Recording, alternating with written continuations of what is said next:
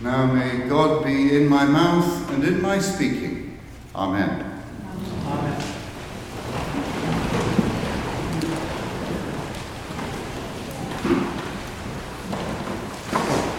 It's really kind of you to welcome me back to St. John's to preach again. Susan, you've been amazingly generous. Just when you were getting nicely settled in as rector, Bill and Hope Eakins dropped in the suggestion that you might want to risk having me, this old Brit, to preach at the church, and just after Thanksgiving as well, when you are all celebrating having got rid of us colonial throwbacks. You're truly kind. Now, obviously, I have been very well briefed. I must stay away from anything too controversial or political. I can't really do the ancient Greek orator's trick of doing a philippic, saying loudly, "I'm not going to say anything about Philip," and then going on to say what an awful person he is. So, no Brexit and Trump then. Sorry and all that. Instead, I want to get to grips with the sheep and the goats. Are you a sheep or a goat?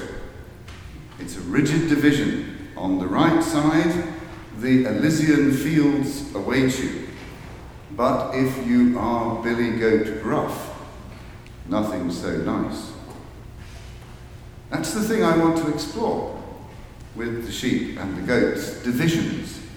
People divided because they disagree. They disagree about what is the best thing to do. And then perhaps, do they have those divisions confirmed, ratified by the Judge Eternal? At Thanksgiving, you are celebrating independence from the colonial power that we were, the young nation standing on its own feet.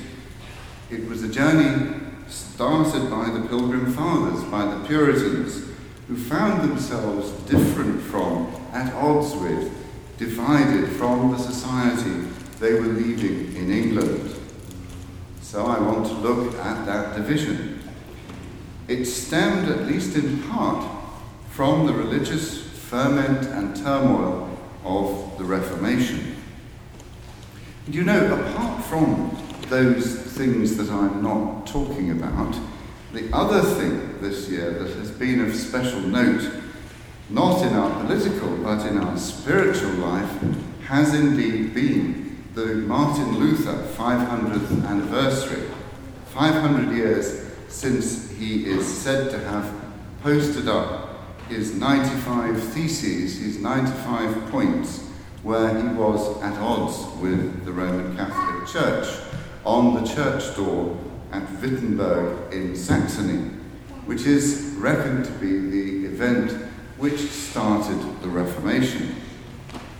And the Reformation led to civil war and persecution. All kinds of violence. The particularly ghastly thing about it was that the preferred way of getting rid of opponents was to burn them alive at the stake. We often spend time on Good Friday during the 3 hours devotion reflecting on the dreadful mechanics of death by crucifixion. But death by burning seems to me to have been at least equally as dreadful. And that penalty, that awful penalty, was often so arbitrary and undeserved. Think, for example, of Thomas Cranmer, the great scholar and archbishop who created the first Book of Common Prayer in 1549 and gave the new Church of England liturgy, forms of worship, which were for the first time in a language that could be understanded of the people, as they said, in English instead of in Latin. although they were in fact based on and continued the tradition of the services which in some cases could be traced right back to the earliest church fathers. But even this saintly man, even this brilliant scholar, Cranmer, was eventually burned to death at the hands of the original Bloody Mary, Queen Mary, who brought the Catholic faith back for the duration of her reign. And this happened because Cranmer was a Protestant at a time when it was no longer the thing to do, the thing to be. We don't know whether he actually met Martin Luther. Some scholars, such as Dermot McCulloch, think that he might well have done, but he certainly spent time in Zurich with Zwingli and Butzer. It's fascinating to see how Cranmer reflected the way the ideas of the Reformation ebbed and flowed in this revolutionary time, in the way in which he dealt in the Book of Common Prayer with what was happening in the Holy Communion, at the point when the bread and the wine are shared. The Roman Church, the Catholics, believe in what they call transubstantiation, the real presence of Jesus' body and blood in the bread and the wine of the Holy Communion. But many of the reformers didn't believe in transubstantiation. For them, the bread and the wine were just that, bread and wine, just symbols of a greater thing. And the words in Cranmer's prayer book changed to reflect these different understandings from the 1549 original, where the bread and the wine are treated simply in the Catholic way. This is my body, this is the blood, as actually being Christ's body and blood, to his revision in 1552, 3 years later, perhaps after he had met the other reformers. Take and eat this in remembrance that Christ died for thee, and feed on him in thy heart by faith with thanksgiving. No actual body and blood means that they just are symbols of the wider reality. Bread and wine are still bread and wine.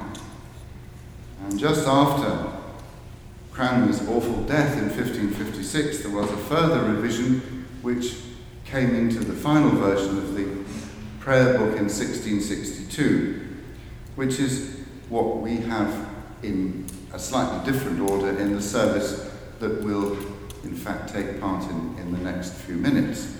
The body of our Lord Jesus Christ broken for thee, eat this in remembrance that Christ died for thee, and feed on him in thy heart by faith with thanksgiving. The first bit, the body, the actual body, and then a remembrance, a symbol, feeding by faith, not literally. So now you can be anywhere on the Catholic Protestant spectrum and find spiritual resonance somewhere in those words. But the point is that then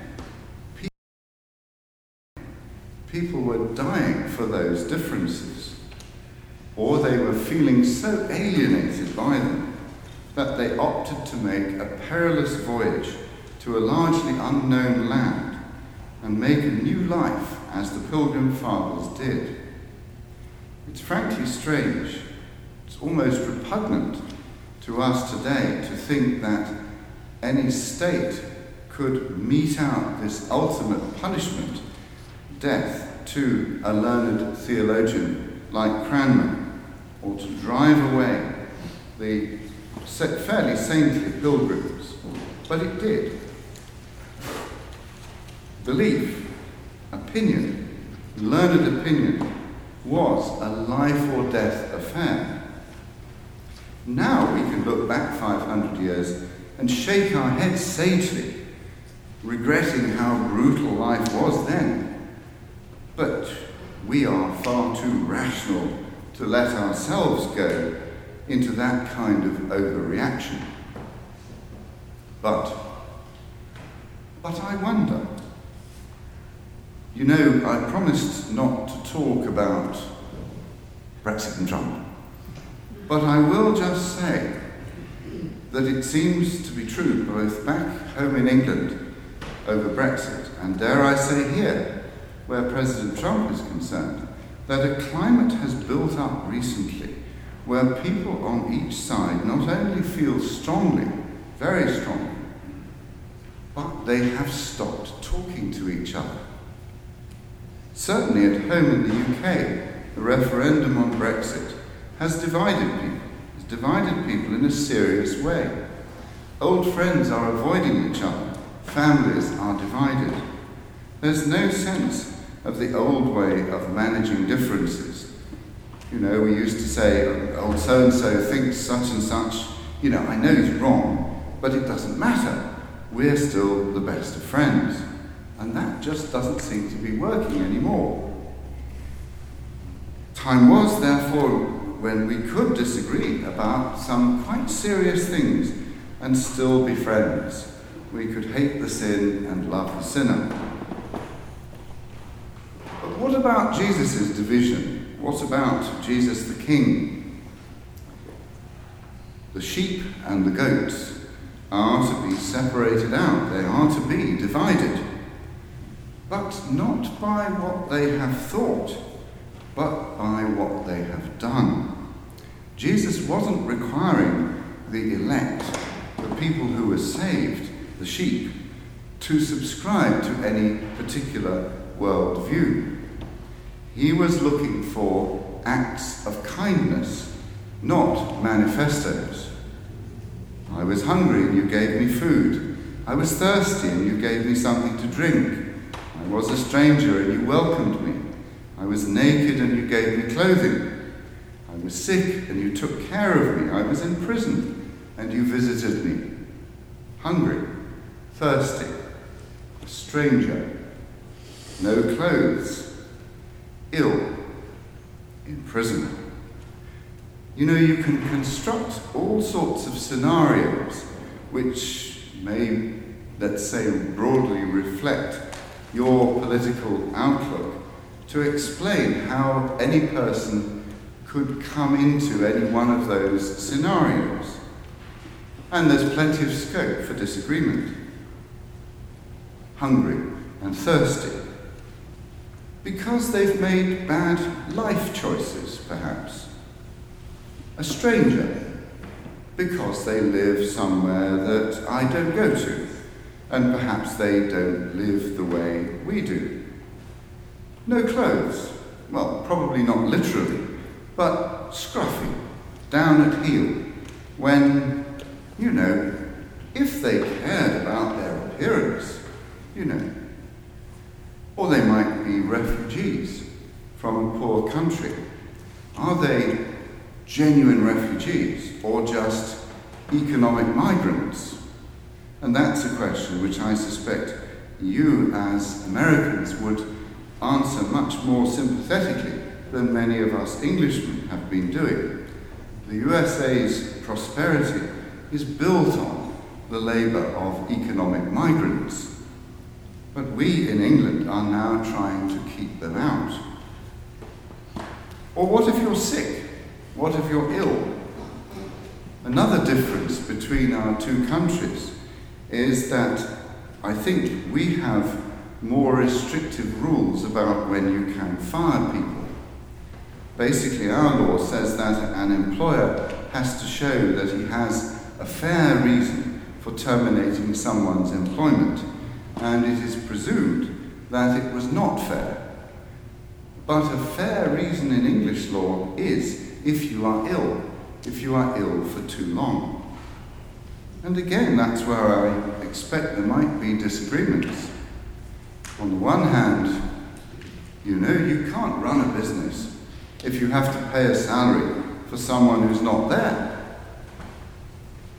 But on the other, think what it would do to your powers of recovery if, when you are in the depths of illness, you lose your job. What is your point of view? Whose side are you on? Jesus says, when I was in hospital, you came and visited me. Dare we say you visited me and didn't bring me any bad news? I hope so. Here in Hartford, in the home of the US insurance industry, of the Hartford and the Aetna, let me dare say it, surely long-term sickness might be covered by an employer's insurance. Well, maybe that's too much. I was ill and you visited me. That's what Jesus said. I was in prison. You came to me. I am a criminal. I didn't deserve anything.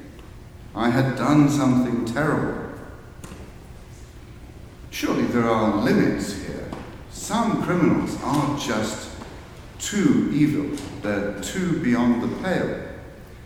At home, the man called the Moor's murderer, Ian Brady, has died, and there was controversy where his remains should be buried.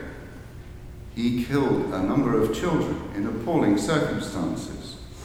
And here Charles Manson has done it. Both of them I've heard called evil personified. But Jesus isn't judging them.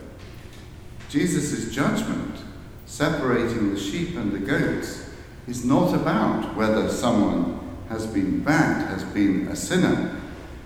Jesus would have visited them. He sat down and ate with sinners. That's the clue. That's how it is with Jesus. Not what you'd think. Perhaps not particularly reasonable, but good. So, I suspect that if we acknowledge Christ as King, as Judge Eternal, as we are invited to do today on this festival of Christ the King at the end of Thanksgiving, we may find a way to deal with our differences, and even, dare I say, those real deep differences over Brexit and Trump. Because ultimately those differences may not really be that important. Instead, we need to think sheep and goats, acts of kindness, not manifestos. Amen.